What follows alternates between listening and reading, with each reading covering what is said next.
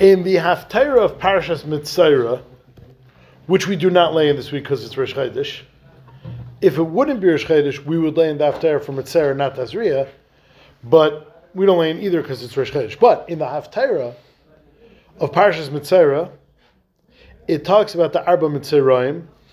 The end of the Haftarah, there's an interesting exchange. Just nothing really to do with Tzaras, just we're talking about it. There's a terrible famine going on, which is why the Arba Mitzrayim were looking for food, and they found the food. And we were at war with Aram, and there was a terrible famine. The last couple psukim of the Haftarah say, Vayan hashalish esh is elikim vayomer. So the Navi told this person he was talking to, HaKadosh Baruch Hu is going to make such a surplus on food, it's going to be incredible. Not only is there going to be a surplus, there's going to be so much food, so much wheat, that the prices are going to crash. That there's going to be so much supply. It's going to outpace demand, and prices are going to fall through the floor. And the person listening to the Navi said, "What? That's absurd. It's absurd. They were in the middle of a famine. So forget prices being low. Forget any availability. There was no food. People are dying. And you tell me there's soon going to be such a surplus, there's going to be a crash in prices? How could that be? V'hinei Hashem isa arubais hashamayim hayiyeh kedavar hazeh. What do you think? Because Baruch is going to open up windows in the heaven, arubais hashamayim, and just rain down wheat? I mean, the only way to happen, what you're saying is going to happen, would be for HaKadosh Baruch Hu to open up windows in heaven. Vayomer, you're going to see, the Navi answered, it'll happen. Don't worry, it'll happen. And by the way, umisham le'teichal. Don't touch it. It's not for you. You denied it, you can't have any of it. So there's an exchange in the end between the Navi and this person, that the Navi is predicting and promising great surplus, and this person sounds like he's being kaifer b'divrei Navi, a serious sister, and his just desserts, his reward, his punishment is, you're not going to participate. But Reb Menachem Kasher in Torah Shlema says that's not what's going on over here. He brings a medrash. In Parshas Noach that says that's not what's happening here. If you noticed, says the medrash, there's a lashon here that is very rare, but we've heard it once before. Arubais hashamayim. Where have we heard that before? Arubais hashamayim is by the Mabul. That's why the medrash is in Parshas Noach. And what's actually going on over here is this person is saying, in order for prices to drop that way, and therefore there to be a surplus of food, it's going to require an ofen and nes. Arubais hashamayim, a nes the likes of we haven't seen since the Mabul. To happen, what you're promising is going to require a Mabul style nes, and that's the connection. Arubais hashamayim. And the Medrash makes this connection between Arubais hashamayim.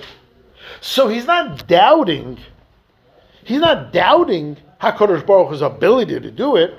Of course HaKadosh Baruch Hu could do it. If he wants a lot of grain, he could open up the windows of Shemayim and rain down grain until there's too much grain and there's going to be a surplus of grain. I'm not doubting HaKadosh Baruch Hu to do it, but why would he do such a miracle? Why would he do such a nes on par with the Mabul for such a horrible people?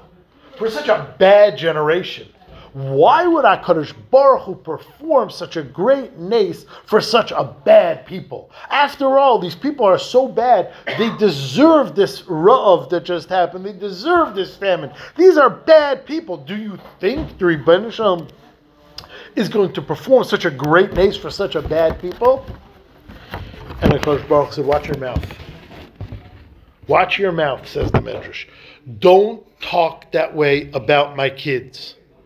Ata malamed kategoria al banai. Are you talking that way about my kids? Parents do not appreciate, even when it's true, their kids being talked about in such a condescending, dismissive fashion. We all know, sometimes we have kids that can give their teacher a run for their money. We know that. And we know that feeling that we have with our wives when we walk into PTA and we're anticipating the severe blowback about to come. We gird ourselves, we take a deep breath, and we sit down, and we know exactly who our kids are.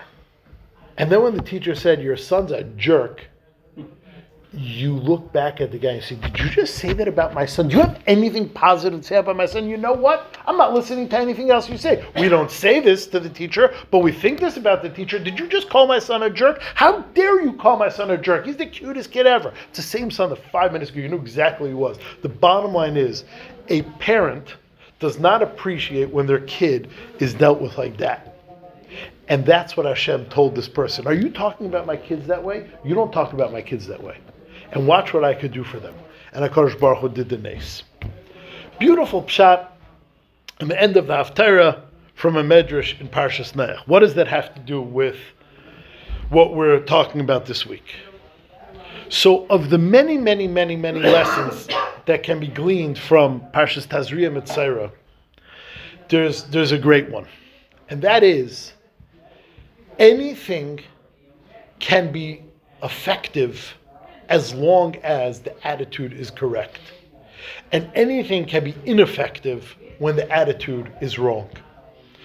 This person, we both know the facts about Klal Yisrael now, but rather than saying they're such a horrible people and writing them off and that they don't deserve such a nace, the same message can be delivered with a better packaging, in better attitude, and be accepted.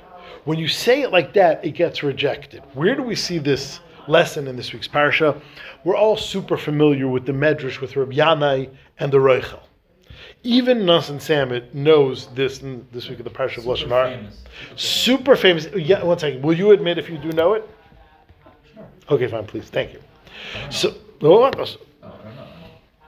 Rabbi Yanai talked in glowing, appreciative terms about this Roichel who came to town. There was once this traveling salesman who showed up in Rabbi Yanai's town announcing, Man boi chayai, man boi chayai. Who wants life? Who wants the secret of life? I will now tell you the Rosetta Stone from where all wisdom emanates. Who wants the secret of life? And of course, he assembled an amazing crowd and everyone was waiting with their mouths open. What is this guy going to say? And he goes and he says a bunch of psukim in Tehillim.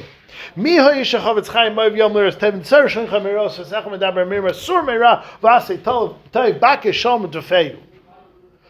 Rabbi Yanai said, amazing. I am supremely makir tov to this person for the message he delivered. Nasan, you knew the medrash? Okay. Thank you. That was better than Shalom.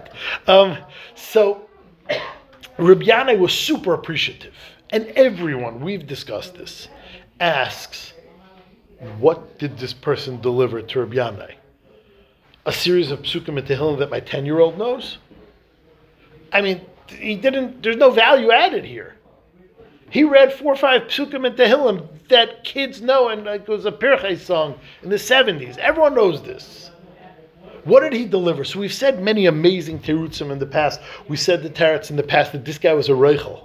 This guy was a professional Baal Lashon Hara. He was a peddler of Lashon Hara. And if he can deliver the message of Nitzal Shen Chameira, then that's incredible. Anyone is capable of change. And that's what Rabbi Yanai appreciated. Not the message, the messenger.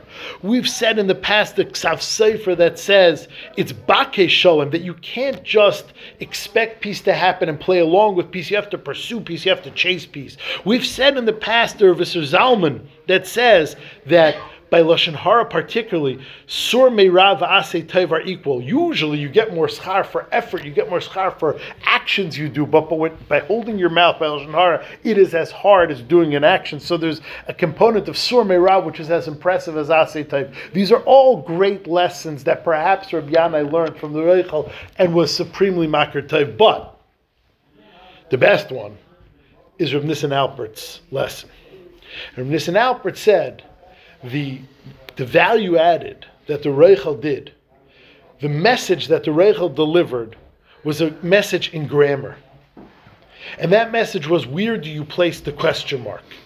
If you give the pasuk to most people, they place the question mark much later. Mi ha'ish chavetz chayim kama oyev yamim lirais taiv.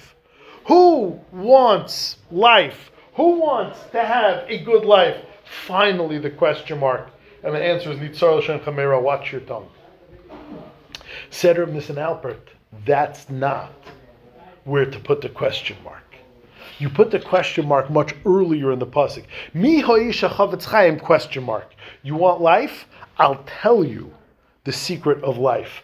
Oyhev yamim lirais tov. Have a positive attitude. Love your days. See the good in people. See the good in others. See the good in the world. See the good. Love every day and see the positivity in it. Oyhev yamim lirais tov. What will flow from that? Everything. Nitzar l'shem chameira. You will be able to guard your tongue. You will be able not to tell. You won't have a need. If you see positive, you're thinking positive, you're not going to have a need to disparage others. If you're thinking positive, you're not going to have a need to cause damage and to take down other people. It all starts from Oyhev Yamim Lirais Tov. And that was the value that the Reichel did. He read Psukim and Tehillim, but he moved the question mark from a tough answer, just guard your tongue, just close your mouth, to a life shift, to an attitude, Oyhev Yamim Lirais Tov, and that changes everything. And that was Rav Huna was appreciative, because the secret from where everything flows, from what everything emanates, is have a positive attitude. Oyhev Yamim, love your days, Lirais Tov, everything will be good. And that's the lesson that the Rebbeinu Shalom was trying to tell this guy. I know exactly who's a halton. I'm the one that brought this Rav. I know what's going on with my kids. And yeah, I'm going to make a miracle. Because I hold the way to uplift people is by showing them your machshav of them, not by trashing them. In fact, you're not going to participate in this Yeshua. It's the same message, that everything can be achieved if you're Oyhev Yamim Lirais Tov. Nothing can be achieved if you're just out to trash. Shabbos.